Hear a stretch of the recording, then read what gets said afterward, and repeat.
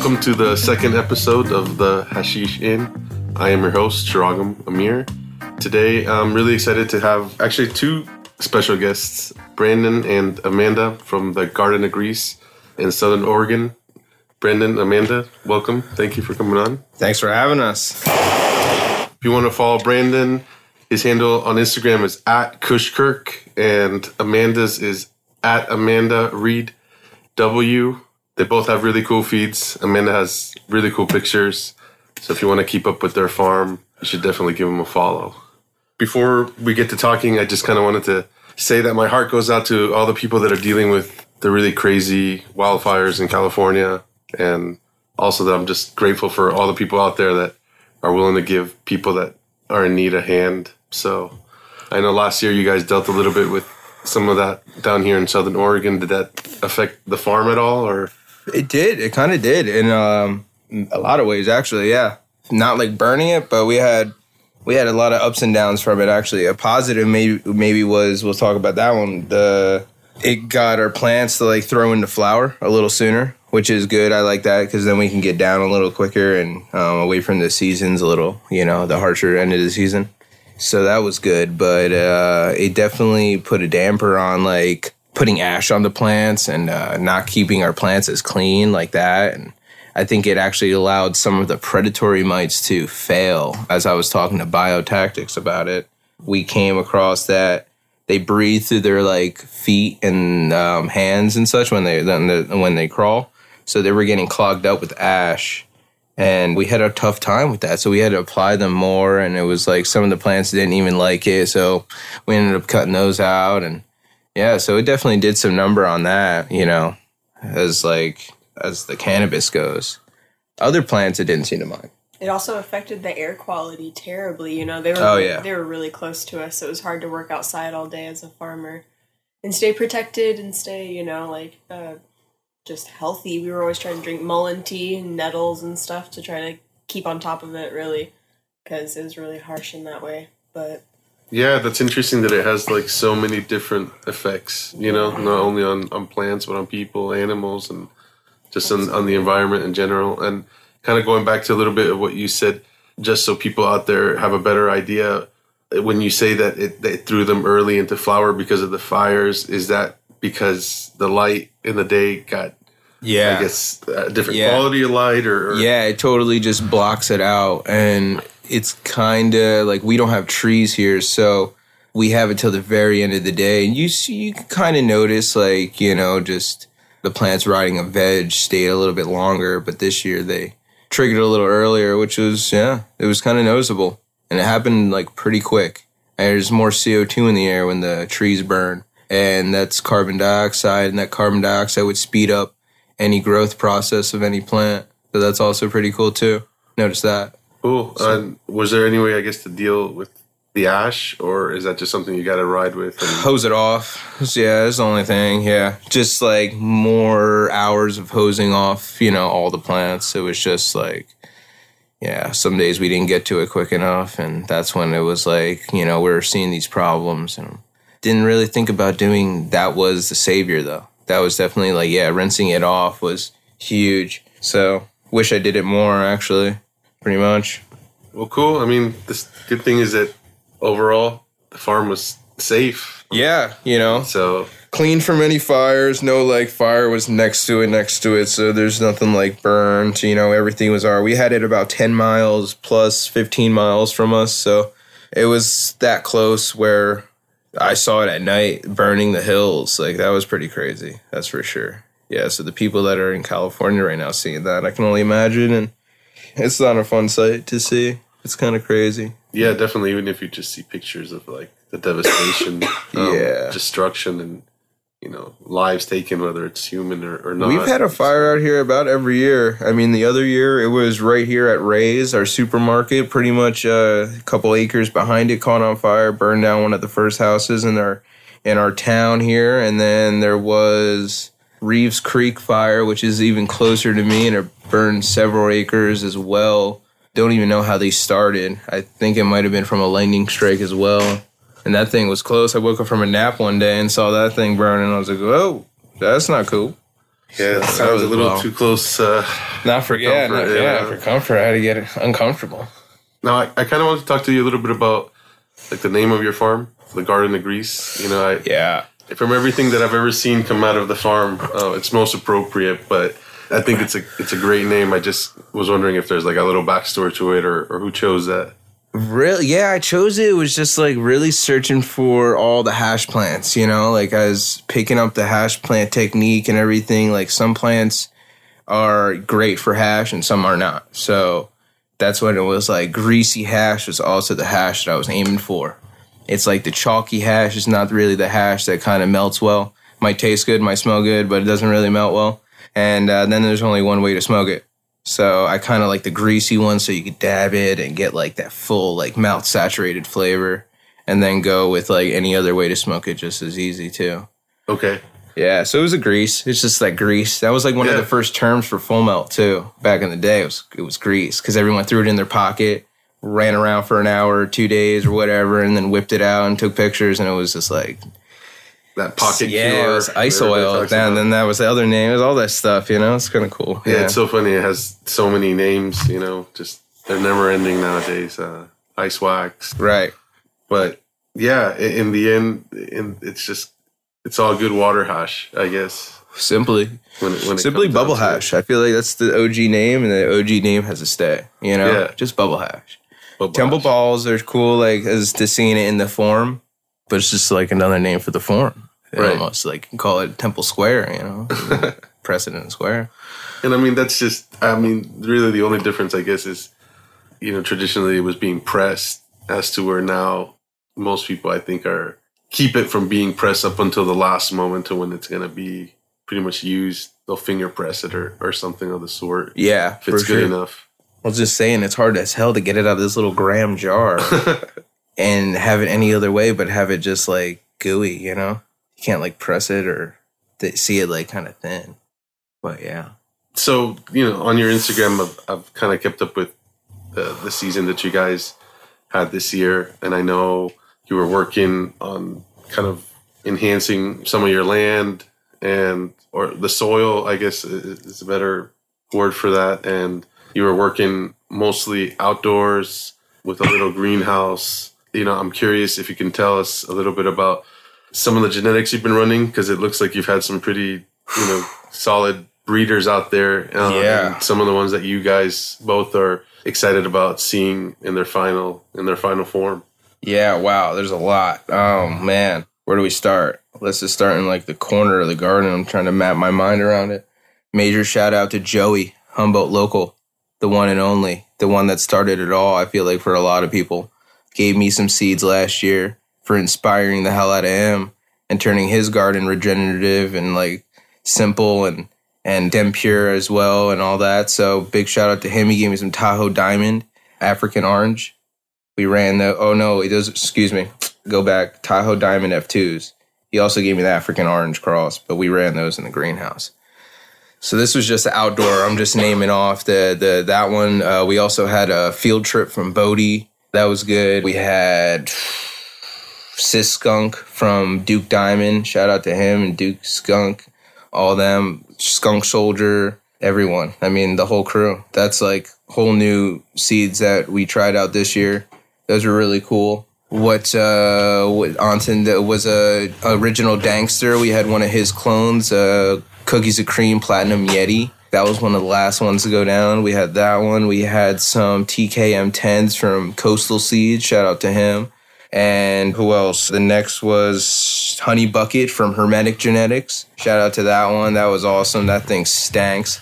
The next one was Team Humboldt Seed Organization. That was a Team HSO. We got Bubba's Gift. Fire. And then we got a bunch of Bodie, more like Triple Goddess. We ran a whole bunch of Triple Goddess. And then we had some brandy wines from Dungeness Vault. Also had some, what else was it? He's losing me for a second. We had some Long Valley Royal Kush. Oh, some Long Valley Royals. We did a few seed project of that. Had a few females, a couple males. That's going to be cool. Can't wait to see those again. Ooh, Coolato, a cookie gelato. That's nice. That one went pretty late too. That one's really exotic. I like that one. It's not really a hash plant, but man, it's like tropical, good smoke. That's the majority of them, I'd say, for outdoors. And a couple, we had like 2 of each, sometimes phenos, Yeah, and then our greenhouse. Man, the greenhouse had a bunch of our genetics that we crossed a lot with Pie Breath. We crossed that Peach Rec and an LA Confidential with Pie Breath. Both of those came out really good.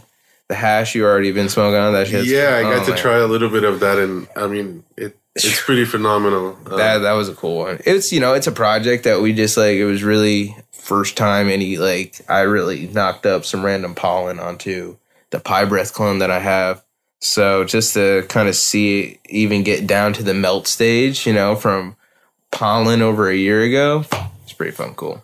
That's new for me. I haven't really done that. The garden in Greece when it first got started was just simply for hash plants, But now it seems like I got to breed my own to make it more acclimatized, better genetics, easier growing. So was this, I guess, the first time that pretty much what everybody calls single source, it doesn't really get much more single source than definitely not. I mean, unless I didn't have Amanda here, which is a blessing to have, I can't say that's not single sourced, but it's still all coming from we're learning every day. So it's we can't, still no one's perfect.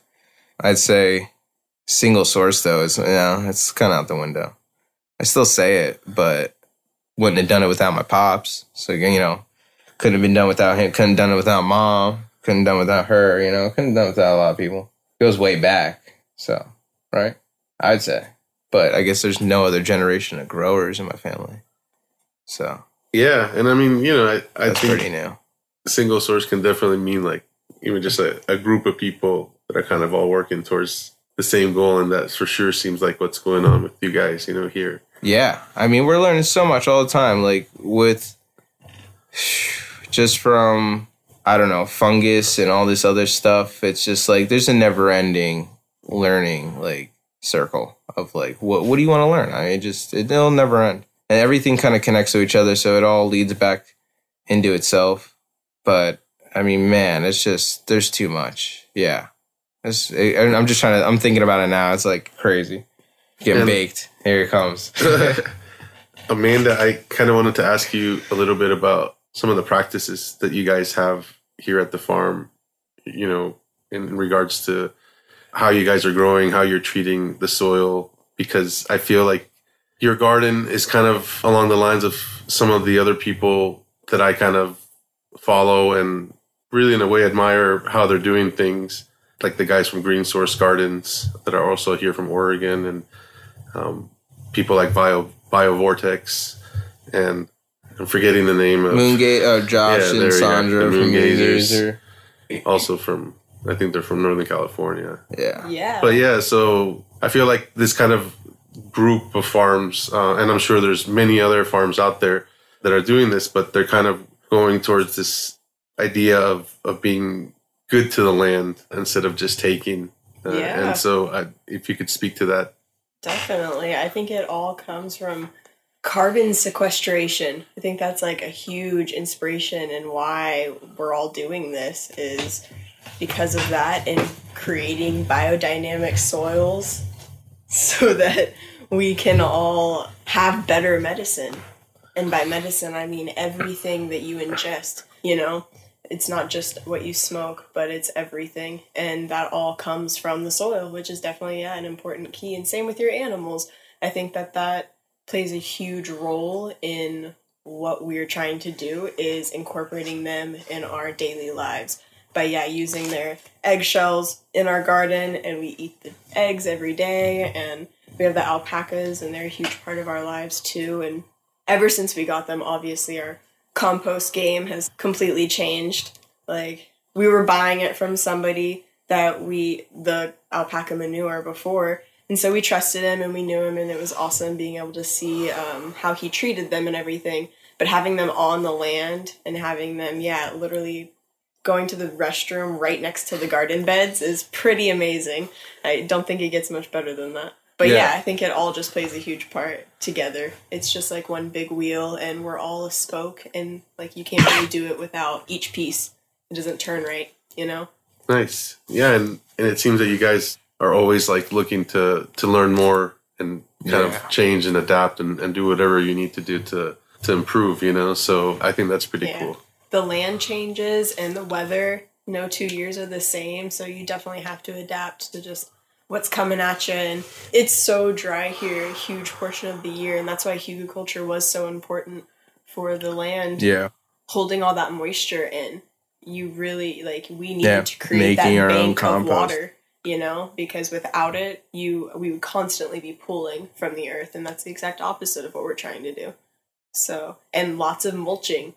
You can't say it enough, but mulching is probably the most important thing that you can do, you know. It keeps that top layer of your soil cool, which is what breeds that fungus, you know, and all that life. Yeah, and so have you found, you know, by improving the soil or I guess making it kind of strong again, the plants are reacting to it in a positive way? Or, like, what are some of the benefits that you 100%. It didn't even trellis the plants. That's exactly what I was going to say. We don't even, it barely trellis plants. Like, some plants we did, but one plant, like, it's got to be, like, you know, 10 feet tall and, like, 10 feet wide, and we throw one layer on it. Just one on the top, one on the sides. That's it. So when it comes down to taking it down, it's just snip the two, you know, the corners of it where the zip ties were, and boom, it comes down. We don't even have to, like, get trellis in the way, no little trellis pieces cut into the garden, getting lost. It's like, you know, probably could have done without it on most of the plants, to be honest, because we have such good wind, you know, so it keeps them strong, and it's all this worm poop, and it's, you know, suppressing all this carbon and stuff, but all these worms eat it like crazy. And now we're, like, breeding crazy amount of worms. Like, I mean, if we had a count of the worms, it's probably, like, a stupid number of worms. So, as above, so below, you know? If you have that really strong root system, super tapped into the earth, then your plant is going to be that strong above and is going to be able to withstand the conditions. And, yeah, I think watering it overhead more often, people are scared to do that, but that's really great for the plant. That was good. You know, and it lack of trellising, that was probably the biggest thing for us this year was how minimal we went. This year we also I saw better bud to leaf ratio. Like, I'm really picky on, like, where how these flowers come out, and I know the way that, like, they'll smoke and taste if they have too much nitrogen in them. And that was, like, main concern, you know, always pretty much for me every year is just, like, what are these buds going to taste like? And I'll get them, you know, and this year coming down to, like, not fertilizing nearly as heavy as I have in the past with, like, poops or compost or whatever and, like, all this shit. It's, like, all the ferment, we did way less of that this year, and the plants came out better, like, denser, better bud to leaf ratio. So I was really surprised on that, really stoked to see that, and then not have branches, like, fall over and break and stuff, and, like, everything was just, like, on point. Potassiums were high, phosphoruses were high, and nitrogen was just where it needed to be. I was really stoked. So as a farmer, like, I'll pick up. Yeah, so it sounds like the plants were super healthy, like, just in general. So they're doing it. You know, it's cool in a way. Obviously, you guys are conserving, and then at the same time, you know, the plants are loving it. So it seems like a win-win. And how do you feel like it affects, for example, the chemistry that's going on inside the trichome heads when it comes specifically to the cannabis plant, and how that live soil contributes to maybe creating a more complex chemistry? You know, throw that in with the sunlight. I'm sure it's doing some interesting things. Yeah. You want to say what you feel? Go for it.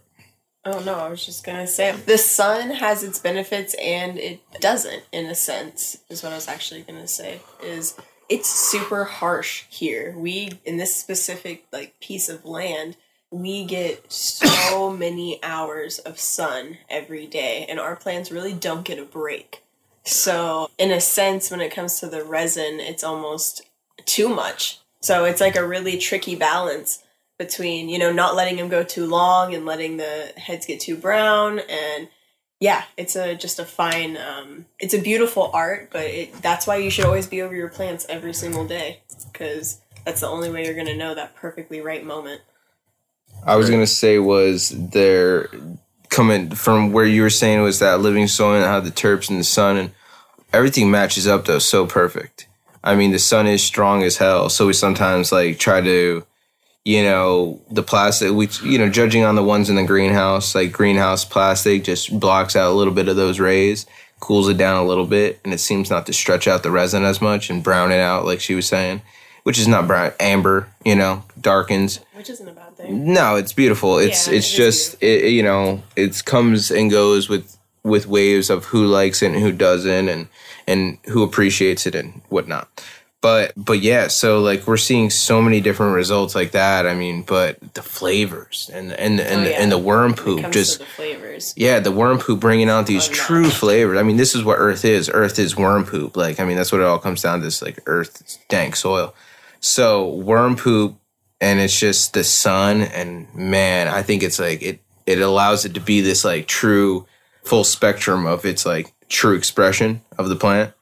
Because, I mean, even, like, growing outdoors with some of the Miracle Grow shit, like some of that stuff, I mean, you just get this flat, nasty, bland taste, So you can't really, like, tell. It just totally takes away the taste like a tomato, That's why the tomatoes are super sweet and, like, everything's super sweet here. I think it's just the worm poop. So, yeah. Well, cool. On that. So, talking a little bit about the breeding that you've been doing, I guess, can you... Well, you had mentioned a few of the projects that you kind of been working on, and right, the pie breath crosses. Yeah, and my question for you is, as a hash aficionado, how much of a role does it play that the particular plant or pheno that you're looking at hash well for you to, decide to kind of continue working with that line? Yeah, I think it matters a big deal. Noticing it kind of bring a lot of flavor into the next round. I think like that's what the females do a lot. I think a lot of the time. And then the boy is huge. Like I think it's even bigger. So it brings a lot of the expression of like how it's going to grow. Okay. And it can definitely, maybe more of the phenos, like just out of them. You still find some female looking ones, but I noticed that, and that was like pretty cool to see and kind of find out for the first time. So we only done it a few times and probably got another 60 new strains this year just from a few males that I've chosen from the Long Valley Royal and a few other ones. So we're gonna take those and like I gift them to people, because I can't grow them all. So we're gonna see some cool stuff, I hope, and hopefully get as much feedback as we can. And do stuff like that. But yeah, I think it's the girl that brings over a lot of that first like initial like hash and flavor and like what you kind of want to see timeline of like flower time. But then that boy brings a lot of the how it grows and like structure on like what it looks like on the like flower and stuff too. It's pretty cool. But I think that's where I'm at with that. Cool. I need a lighter. Reason torch. So from the stuff that you guys grew this year, which you mentioned earlier, if you had to pick a couple of strains that you're excited to work with, specifically in making bubble hash, do you have any in mind? You got some on your mind? The bubble, like what's your favorite bubble hash? Out of what you guys grew this year, I was just saying, like, is there a couple strains that... I know we haven't processed them all. You guys are, like, excited about maybe running and making bubble hash? We had a lot of the greenhouse. That's a lot of the greenhouse is, like, some of the specialty ones. But... I was going to say, those pie breath crosses I'm really excited about. There's Peach Wreck. Yeah, I was going to say... We haven't talked about that one yet. We haven't really... That one's great. Experienced that one yet, but there's one particular pheno that was extremely just very peachy, like super sweet peach rings, peach blossom, like as well. It's super good. So this is the OG pie breath crossed with Peach Wreck. Yeah, with Peach Wreck. Okay. Yeah, which is, I don't know, genetics, just some pollen that I bought from some guy. Right. Yeah, for real. Just some pollen slanger. And I was going to mention that when it comes to breeding, we're total amateurs. We have definitely not done any of like the back work the way that we appreciate other people's breeding projects. And that's why we still totally support, we buy seeds from tons of breeders. Obviously, a lot of our garden wasn't even our own genetics. Right. But we just like to play around with it because it's super important to save seed.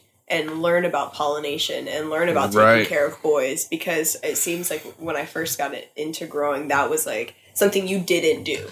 And so it's cool for us to be able to play around with that. And also just experimenting with climatizing to this area. Because like I said, the sun is so harsh here. So it's been amazing trying to find strains that are more resilient to what we've got going on. And sharing the pollen as well. Met some really cool people and shared pollen this year. Yeah. Spread seed spreading everywhere. The love is always really awesome too for people that can't grow boys, you know, or do have that fear around it. It was cool to be able to share that. It's pretty good to, be able to collaborate with other people and share stuff that you think other is cool. Females that I didn't have that I would have loved to have and that were grown well right down the road. Totally knocked them up and then gave some pollen to another friend and 2 other dudes. So there was some awesome crosses. A total of how many crosses I created this year, probably around a good 100 and 110, like new strains that could come out to like however many different phenos, it's a lot. It's an endless possibilities. It is. Yeah, it's a lot. Yeah. But when it comes to the hash, probably in pudding pop, I'm excited about. That question. Okay, that question. Yeah, I was trying to think, because that was a hard question for me, and so I was trying to think. They all have their own. Pudding pop, you said? Yeah, I'm excited about that one. And then we had some really good Cherry Star from Stardog, which I'd be really excited about seeing the hash from. Oh, man, there's so many. There's a lot of good flavors. I don't know. A lot of Karma genetics. There's some head skull cap. That's like some sour diesel cross with biker kush. Sounds fire. Oh, man. That's the other really cool part about like the whole single source thing that we were talking about is it's really awesome being able to kind of do it all. Even if you don't exactly know if it's going to work out or not, we know that it's still going to make really good compost at the end of the day. Right. And the hash lab is connected to our garden. So we know that the hash water is going to go to the garden at the end of the day. Like nothing is wasted, no matter how you look at it. Yeah. And with some of the older, like, aged hash that maybe isn't as desirable to the taste buds, we turn into salves, and massage oils and stuff. So it always gets used. So there's definitely no waste. Yeah, lots of that to go around, for sure. Yeah, it sounds like you guys are pretty resourceful. And, obviously that's a good thing. Going back to the seeds, it looks like you guys mostly run everything from seed. Is that... Lately, right about that, yeah, lately. There's always a few clones hanging out on the side, usually Kush Breath. Pie Breath is the clone. So Kush Breath, Pie Breath, we have a CBD. We named Otis for the dog, cured him with it. There was Otis. So those 3 plus the Coolato, the cookie gelato one. There's that one. 4 or 5 clones maybe. Out of the other 50 seeds, they kind of don't get really noticed as much, but yeah, they're there for head stash. They're there for, just for simple purposes of they work, but yeah, I think next year might be a little bit more clone actually. Okay. After seeing that buddy and hanging out with him, it's like we have another friend that's like great at cloning and I'm not that good at cloning, so we hooked up with him and he's got some killer stuff. And it comes from a good background and everything like seems kosher. So we're going to go with that. And we're going to have a lot of good hash. It's hard to wash a lot of these phenos. Some of them just don't want to wash and they're just not that good. So you grow a whole big plant. Sometimes it just ain't worth it. Or even a little plant and then it ain't worth it. And you got to mix it in. It's always some reason. But, it's just, the clone thing might help out and do some like large scale hash runs in that sense. So that'd be good. More experiments. A lot more answers will come from those runs, Yeah. That's good. That's cool. But, at the same time, it's also, like, cool that up until this point, you've just been running stuff for the sake of running it. And if it doesn't work, it doesn't work. But the ones that do work, like, are worth it, probably. Yeah. And I kind of have a kind of an idea, some of them, before they come down, which is going to really work or not. So, but, when they're vegging, no one knows. So what makes a good hash plant? Oh, this small stalks, these small stalks with these fat big heads that just want to fall off and just hang out. Oh, and then also this like sandy texture. Yeah, you got to have this like dry sand texture that rolls around your fingers just right. Oh, man. I mean, you can have these gooey ones that are awesome grease. That's garden grease stuff. But, man, is it hard to work. I mean, it makes you work for it. And then there's these sandy ones that are real nice that grease up. Oh, and those are just beautiful. We got golden strawberries that does that. That's from a buddy. And sour D, I don't have, but that one always does it. And yeah, so shit like that. Yeah, the sour D I've always heard. Right. Yeah, it's a good one, man. Everyone gets like in love with that one. Remember that one. Miss it. What's your favorite strain to run in general? That's almost like, I mean, favorite strain is the easiest strain, right? It'd be like that sandier texture. It'd be this golden strawberries we got. It'd be that sour. It'd be that. But that Kush breath is really fucking good too. I mean, like smelling the water is like from some of these strains is just like, you know, it makes your mouth water. But then the Kush breath comes out, you know, a lot of it's greasy. It'll be greasing up fresh out, you know, on that bag, sticking on, so it's hard. But I'm not running my whole setup maybe at a constant 30 degrees. Sometimes, you know, days fluctuate. Time, you know, temperature is always different, really. But that Kush breath is just hard. But it's fun. That's for sure. I've run them all though. I don't know. They're all really good. It's Elmer's glue that we're running. It's fun. We grew a bunch of pie breath specifically to make hash with. So pie breath this year, yeah. Yeah, we're gonna do a lot of pie breath. Definitely did intentionally grow that. Shout out to Mike, Bay Exclusive. Yeah, great breeding. We've done a lot of their seeds that have been really good in the past. Nice. Yeah. And so, out of, I guess, the two of you, is Brandon the hash maker or? Definitely. Yeah, of course. Do you, I guess, I smoke plenty of it. No, when I first met Brandon, I worked with him, and he taught me how to work in the hash lab, and I washed for him for a little bit of the season. But honestly, with how much is going on the farm, it is like definitely power couple time in the winter to get everything bucked and trimmed and hashed and back into the garden for compost. So it makes a lot more sense for us to divide and conquer than it would be for me to be in the hash lab. But I definitely admire the process, and I admire what he does every day because he's in there freezing cold, wet, and, you know, covered in ice water. So I definitely feel like a wise person once said you shouldn't smoke it until you grow it. And I almost feel that way with washing. No, I do feel that way with washing. You shouldn't, like, smoke it until you have to wash it. Because once you do, you have, like, a whole new, like, admiration for it, I feel like. And you have a lot more respect for the hash makers. Like, give more love to the hash makers. Because they definitely deserve it. They work really hard. So. Yeah, it's not even more to the grower. For sure. Definly. As a hash maker and a grower. To do it without the grower. I mean, a lot of these hash makers, I feel like, try to. It has to be grower first. I mean, it's coming from somewhere, right? Absolutely. For sure. Yeah. And then there's a lot of hash makers that are blown up because of these good growers, though. That a lot of them, let me say, don't want to come out and like be known, but they're the ones making the dank possible. That's for damn sure. Yeah, I agree. I think it all starts with the farmer, and then comes basically the resin collector, which that's also craft in itself, but for sure. Oh no, can't be without the other. So yeah, so I agree on that. Kind of backtracking in it a little bit is, what was your first experience with hash? That was I remember like it was yesterday. Want to hear this one? So I met this dude at a medicated Mongolian stir-fry restaurant.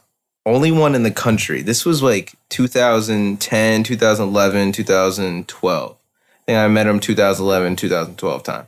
He had this place open for these 2 years or something. And only place in the country that served hot medicated food. And I'm telling you, Medicaid, like this, he would dump on mad hash oil. Like he would infuse hash, trim hash mostly, or larf, little buds, into grapeseed oil or olive oil or some sort of cooking oil.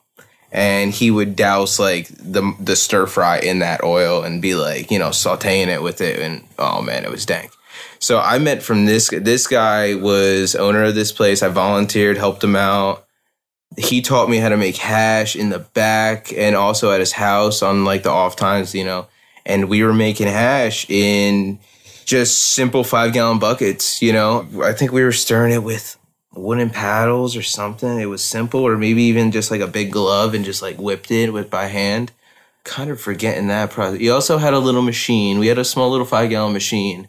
But there was like 2 different ways he did it, and then we just like took all the hash, dried it like through a sieve, hand dried it, and put it all into those edibles, or into oil for edibles. And he also did like caramels and lollipops and stuff. But man, he was the first one that taught me how to make hash, and we were doing it in the back. That was the first day. It was in the back of the restaurant. I was like, this is crazy. Like, is this straight? Like, he's like, yeah, it's straight. Don't worry. Totally was a cool guy. Name was, what was his name? Oh, maybe I shouldn't even say his name, but yeah, man, I think his name was, I can't even remember. Let's not go down that rabbit hole. Yeah, that sounds good. But yeah, that's funny. So that was like your first experience, and then not only did you come across it, but like storefront, you know, how to make it in the back room. But that's fun. And then from that, I guess, point on, how did you start teaching yourself more about it? More product, I just grew, you know, like I just didn't want to source it to someone else to make BHO. BHO was not the thing. Like I definitely was like, So after making hash with this guy, figured it out. I was just like, all right, I'm just going to use all my own trim and little buds. Cause, you know, I found, you know, when I moved out here, got the culture with some of these cool kids. And I was like, oh, this is just the vibe. Help them trim. Saw how they were like storing their stuff and doing all that. And I just started storing it the way they kind of, you know, it was good storage. And I kept the good herb and just processed it slowly and surely in a 5-gallon bucket, like only 5 gallon for the first like year or two. And then 20 came around, but it was all just my own homegrown from the backyard that one year. Nice. Yeah, that was 20, I think I had like, I don't even know, it was like 20 something pounds of trim or something, but it kept me busy for like a month, it felt like, and that was trip, yeah, or probably more than a month. Yeah, I mean, 20 pounds is yeah, it was good. Like that was the Sour D OG, the 707 headband. That was like where Full Mount was first coming around, and I had a bunch of little buds, and I washed those little buds, and I got some melty, you know, transparent hash. Like I was like, wow, this is like next level for sure. And that's when Mad Rise was posting like, you know, the stuff on hash back in the day, and that's like a tutorial online. Yeah, it was at the same exact time. It was like, wow, I was like, this really makes sense of like what this is, and I just kind of learned of what he was saying, figured out then that's what mine is, you know. But it was kind of like, you know, same time. It's fucking, you can go back on the Instagram hella long. It's like hundreds of weeks. It's like, what, I don't even know. Like I don't even know how many weeks are in a year or whatever. But you go all the way back to Instagram. What year did you start that account? Do you remember? Had to be the end, like right when I moved out here. It was right when I moved out here in 2000, like the beginning of 2012. Yeah. It's funny. So I mean, obviously, I came across you guys through your Instagram stream, and I think it might have been connected to Frenchy Cannoli because I had attended one of his first classes, and then I kind of would keep up with him when he would do his next ones, and then like you'd see like the people that would be going to these, and then you check out their feed, and so like, totally, yeah. It's kind of funny that's kind of how I found you guys, was through Frenchy, and you know, Frenchy brings up kind of a funny point that I agree with him, is that hash makers are really more, it's more about, I guess, sieving than extracting, you know, but on social media, it's pretty common for people who are making hash, even bubble hash, to be called an extract artist. Yeah. You know, so. Who gave that label? Who knows? I don't know. I just find it kind of interesting and.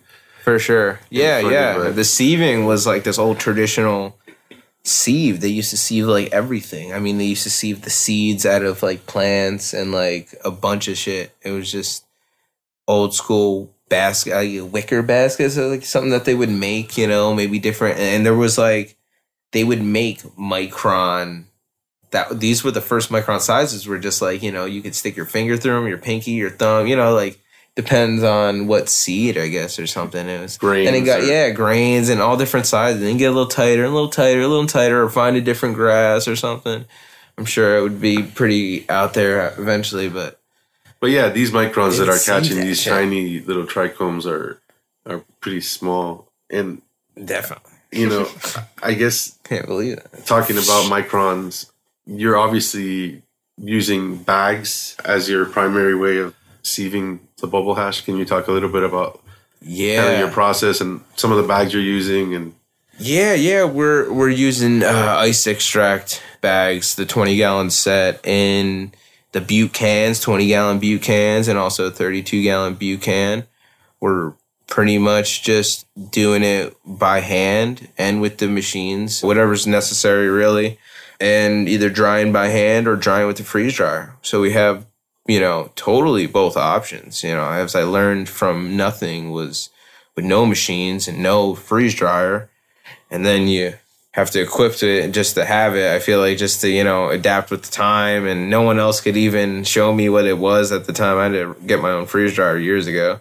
So yeah, just kind of changed from that to that, but also changed from the 5-gallon to the 20, you know, same thing. But these ice extract bags are like the best bags that I've found. They're really good, accurate micron screens, and they're just sized just right for them to stack on each other is what they're supposedly shorter. And they only fit the 20-gallon can, so we pretty much wash it in like the 31 to expand the volume of washing and then pour into the 20, as I showed you the other day. Yeah, so you and I ran through some yesterday, and I think you were working the Elmer's glue or 2 days ago. And yeah, it was interesting to see your process. And like you said, you go from these bigger ones into the smaller ones. You work it in the bigger ones. Yeah. And then, that pretty much just to help out, you know. I was going to even ask, like, you know, you had any questions for that day, right? Like, that was, it all happened. So it happens pretty quick. I can get a few runs done in a day. So, no, I mean, I think everything. It's pretty simple, that you did, you know? And I mean, like, I'm familiar with the process, but it's always interesting to see, like, people do their kind of work, you know, and see their flow. For sure. So, you know, you're still working with the hand agitation, which I think is cool. Yeah. Can you talk a little bit about why you do that instead of using machines? Because, you know, you have machines out there that I know you say at times you use for particular reasons, but I think the hand agitation is more your go-to. Right, yeah, it definitely is, because it's a lot more simple, I feel like, and the way it kind of gently knocks off the resin. It's all about that gentle knock of the blades or the paddle on the machine. The way it whips back and forth and like spins the water in the vortex is great for that. But when the hash settles down there and it whips, it just throws the hash like right in, you know, into the wall and just throws it and kind of bruises the fruit is what I like to call it. Frenchie, you know, explained it really well. And you kind of can notice it, I feel like. So as a connoisseur, like type of notice it, you know. So I do it with the hand because like here we are as like the hash falls all to the bottom of the trash can and I'm up the top 3/4 of it at most. You know, I only work in that area and I never go to the bottom, but I'm always working it so it's falling downwards and I'm never bruising the resin down there.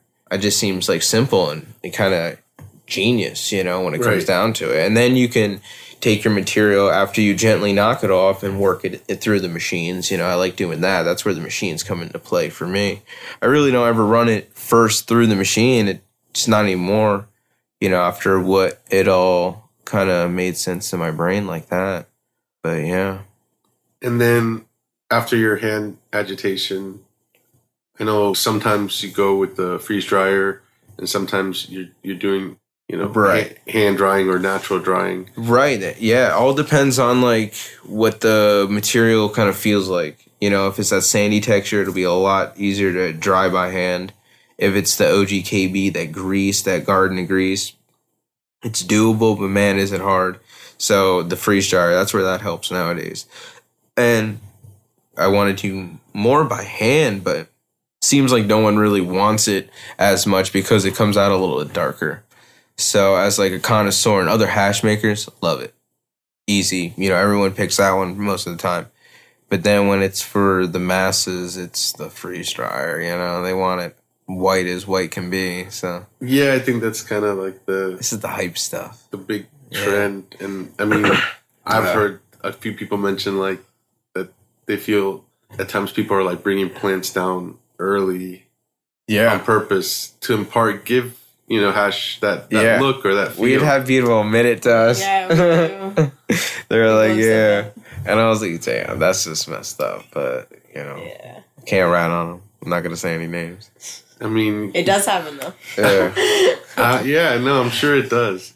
So it's funny because, you know, Frenchie's name has come up a few times and, you know, he's doing his classes and I think he continues that pretty often. And I know this year you started doing a few lessons here and, you know, like I said the other day, I got to hang out with you a little and kind of see you go through your process. And so, you know, how has that changed, I guess, how you look at hash at all now that you're also like teaching other people how to do that? And then, you know, talk a little bit also about where you learned some more of your techniques. Cause I know you've mentioned to me a few times about kind of a local old timer that dude from before that owned that restaurant. Yeah, no, the skill came from him and Frenchie and just time, you know, trial and error for sure, where most of it always comes from.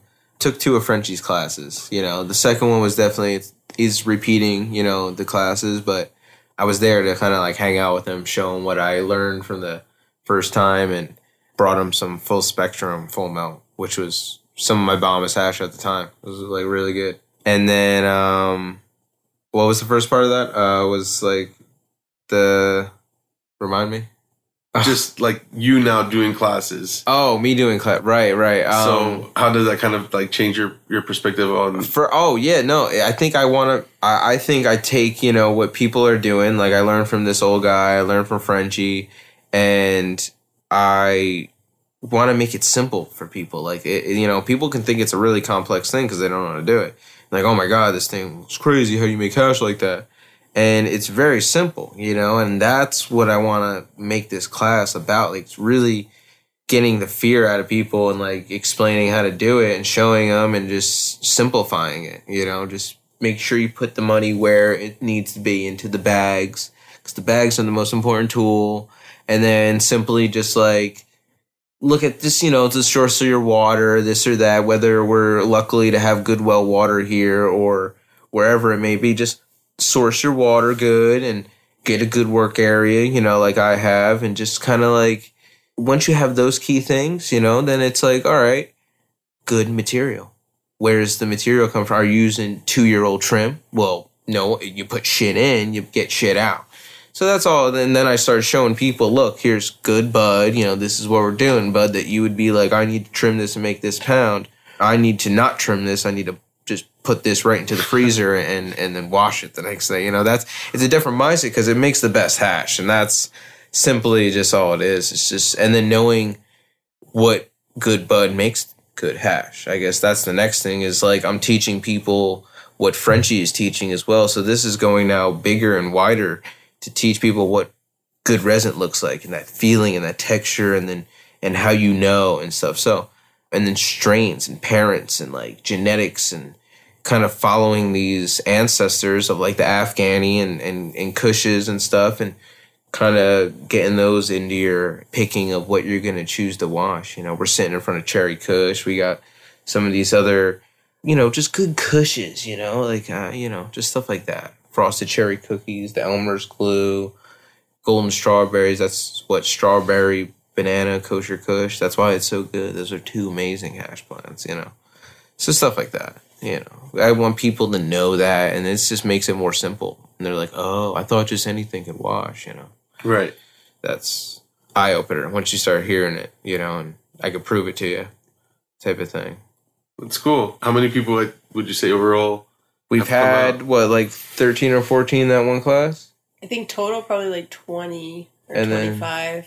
25, because in the second class we had like 8 or 9. I was going to say probably one of the best parts of seeing people like click with it and be inspired is less other extracts happening.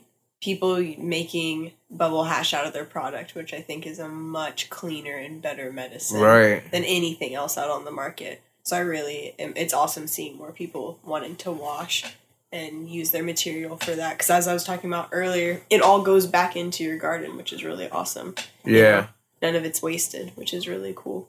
It doesn't have like I definitely was like preaching that. Yeah.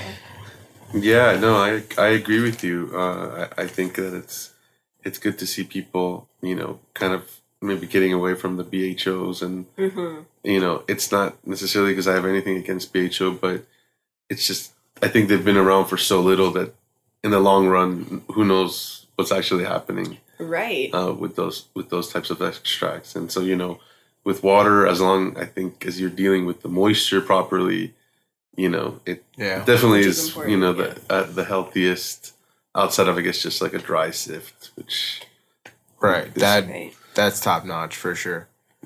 Speaking of that, do you guys have any preference when it comes to what you're smoking yourselves when it comes and to either being water hash or bubble hash, or you guys that do any rosin? And the dry sift. I think dry sift is the best. It's just so hard to get and so hard to make. I honestly rather buy it for the $100 a gram if I can find it, because I know how hard it is to make. But man, like, it's so good. It tastes different when the water doesn't have to touch it and dry off of it. It's if you can get same strain side by side, it's wild. I guess it's really like the absolute most natural way to be able to just get the resin off the plant. Yeah. And it's funny that you bring that up because, like, I haven't been able to be anywhere to get any from Cuban in a couple years, but I know he does like the 99%, and they're really good. And the last time I think they were about 120, and I think it's probably worth that amount of work that they're having to put into to get that result. For sure. Yeah, it's a hard thing to do. I think it's harder to make than to grow. The grow is to grow at that point. It only stays right there. But to make it 99% heads, mad credit. I tried. I've got very close. Not 99. I was happily like okay with like 80. I was like, I'm done. This looks the same at this point. I can't tell the difference. I can't look at this any longer. I got tunnel vision. I got tunnel vision for real. And I think I even shouted out like Cuban grower and Cuban hash queen. It's like, y'all got it. Like, good shit. Yeah, like, they're cool. Credit. I only met them in passing, but every time I see Cuban, it's usually at the cup, and I'll just say what up to him and throw him a gram or something or some hash, and he's down with the cause. He's a good dude. So, well, that's something kind of cool that is like I've been talking to you guys over the last few days about, is like going to events like the Emerald Cup, which you guys are going this year as well, correct? Yeah. It's like you guys, know some people there, and you get to see them, and then as farmers and then hash makers as well, you're able to kind of share and trade with a lot of people that are, doing the same thing or similar. So I feel like we leave super inspired and just excited for what we're doing, excited to be part of such an awesome movement. It's really cool. Emerald Cup in general are definitely gearing more towards regenerative like agriculture. So it's awesome seeing that on such a large scale somewhere, being celebrated so largely. And they're now even giving out an award to people. So it's really cool. We've gotten to meet some really awesome people through that. Lion Paw Organics. We met him after that, and Spencer. Huge inspiration. He's doing a lot of really good things with his garden as well. Definitely. And everybody that's come through and like been a part of that award has been really amazing. And they even set up a Rage like lounge, which had like awesome classes last year, and they do a bunch of really great stuff, showing different diverse composts and rainwater catchment systems and stuff like that. It's really cool. Yeah, the Emerald Cup is cool. Because it has like a bunch of different facets, but the kind of educational side is pretty well done. Like, they have good speakers and... Yeah. I just feel like get to nerd out about all the things that we love with people that we love. It's like a big family reunion. Yeah. So it's cool. Then you get, like you said, you get to meet new people. Yeah. Yeah. See what they're up to and trade seeds. That was a huge exciting part of it last year. We Lots got to meet of some really cool breeders. That Gifts. was, like I said, just leaving really inspired to grow more stuff. Just plant more seeds. Would you call it a trade if you're already ready to give someone and they gift you back? It's just 2 gifts, or is it a trade? Like, it wasn't even like, oh, I gotta have that to have that. So I think it was just gifts. It's a gift. It was mad gifts. It's a gift that turns into a trade. It was well worth every bit of the gift for the gift, though. Exactly. No, that's cool though. I was just thinking that. Yeah, it's a lot of that family reunion, like bringing it together and just seeing everyone, and then like back in the day. Let's talk back in the day. Emerald Cup was, in a small little shack where there was only a handful of people, like kind of, handful of people compared to today. The Area 101. Yeah, and like that was where everyone got together and like shared a mad good time because they were busy as hell doing everything, and it's just really cool. That's just what it is still today. I was going to say sharing everybody's harvest and trying everybody's smoke, especially in the Dragonfly teepee, because it's all clean medicine. Yeah. That is probably like one of the best parts too, because you can't, I don't know, you always have to question where it comes from, obviously, and know the farmer, of course, is super important. So it's awesome seeing all these like-minded practices and everybody's harvest coming together to try. Yeah, that's awesome. They're obviously one of like the leaders in that kind of regenerative, I think, mindset. Dragonfly, yeah. Yeah, for sure. And so I think that would probably be the most adequate place for that all to be happening. Yeah. Yeah. Would be at the TP. Totally. So that's cool. Well, yeah, I, really appreciate you guys coming on, and I'll just have a few random questions before we're done. To both of you, if you had to pick a favorite strain, just one that you have to stay with forever, and that's it, what would it be? You go first. Hold on. That's hard. I have like a daytime and a nighttime thing. There's like a before 3 p.m. and after 3 p.m. Damn.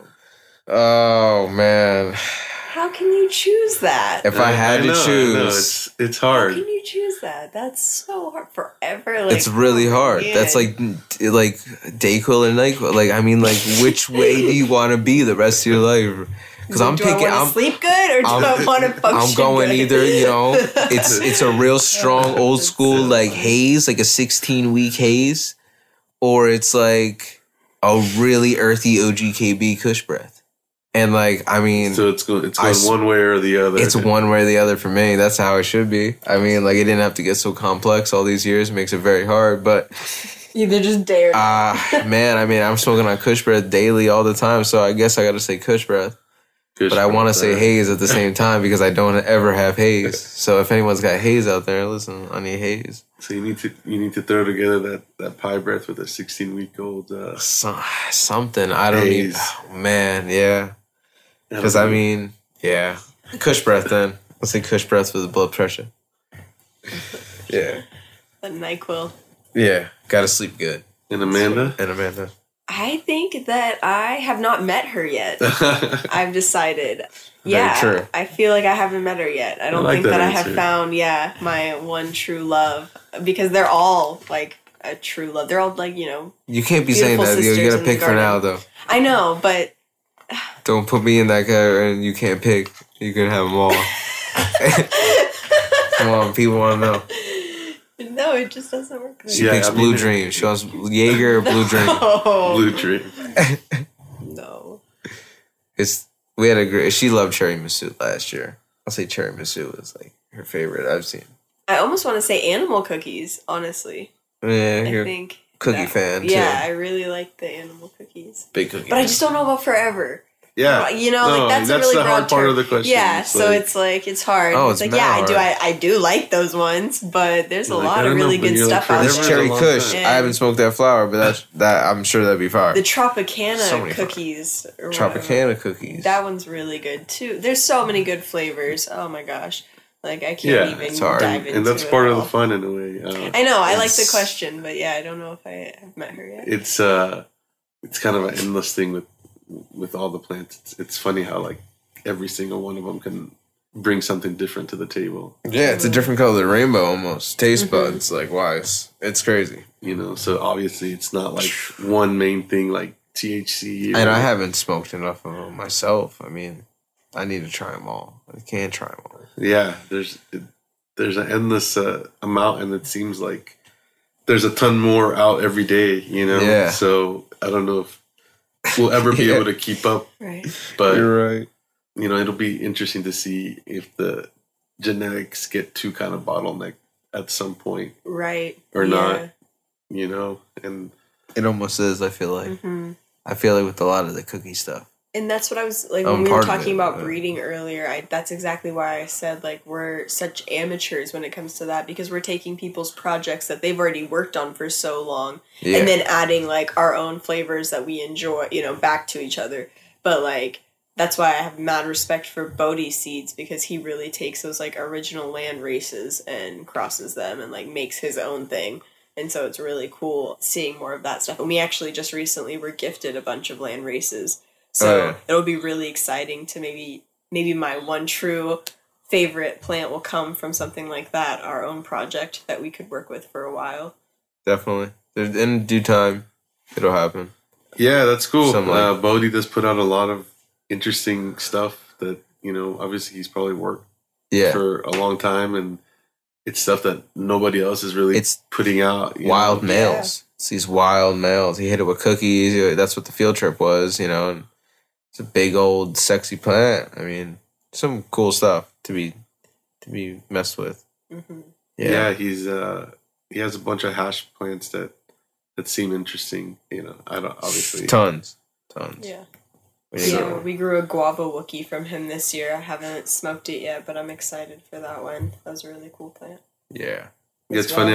I remember that particular one on Instagram, and it looks real purple, but like super, you know, frosty at the same time. Yeah. So, yeah. It was wild. Kind of a guava smell. Mm-hmm, definitely. Yeah, guava seems to be a kind of popular flavor right now. But anyways, yeah. So thanks again. I appreciate you guys being on the show again. Brandon, you can follow on Instagram at Kushkirk. And you can follow Amanda at AmandaReedW. And all right, thanks, guys. Yeah, thanks for having us. One love. Thank you for listening to the Hashish Inn. If you'd like the podcast, we'd love for you to subscribe, rate, and give us a review. Until next time.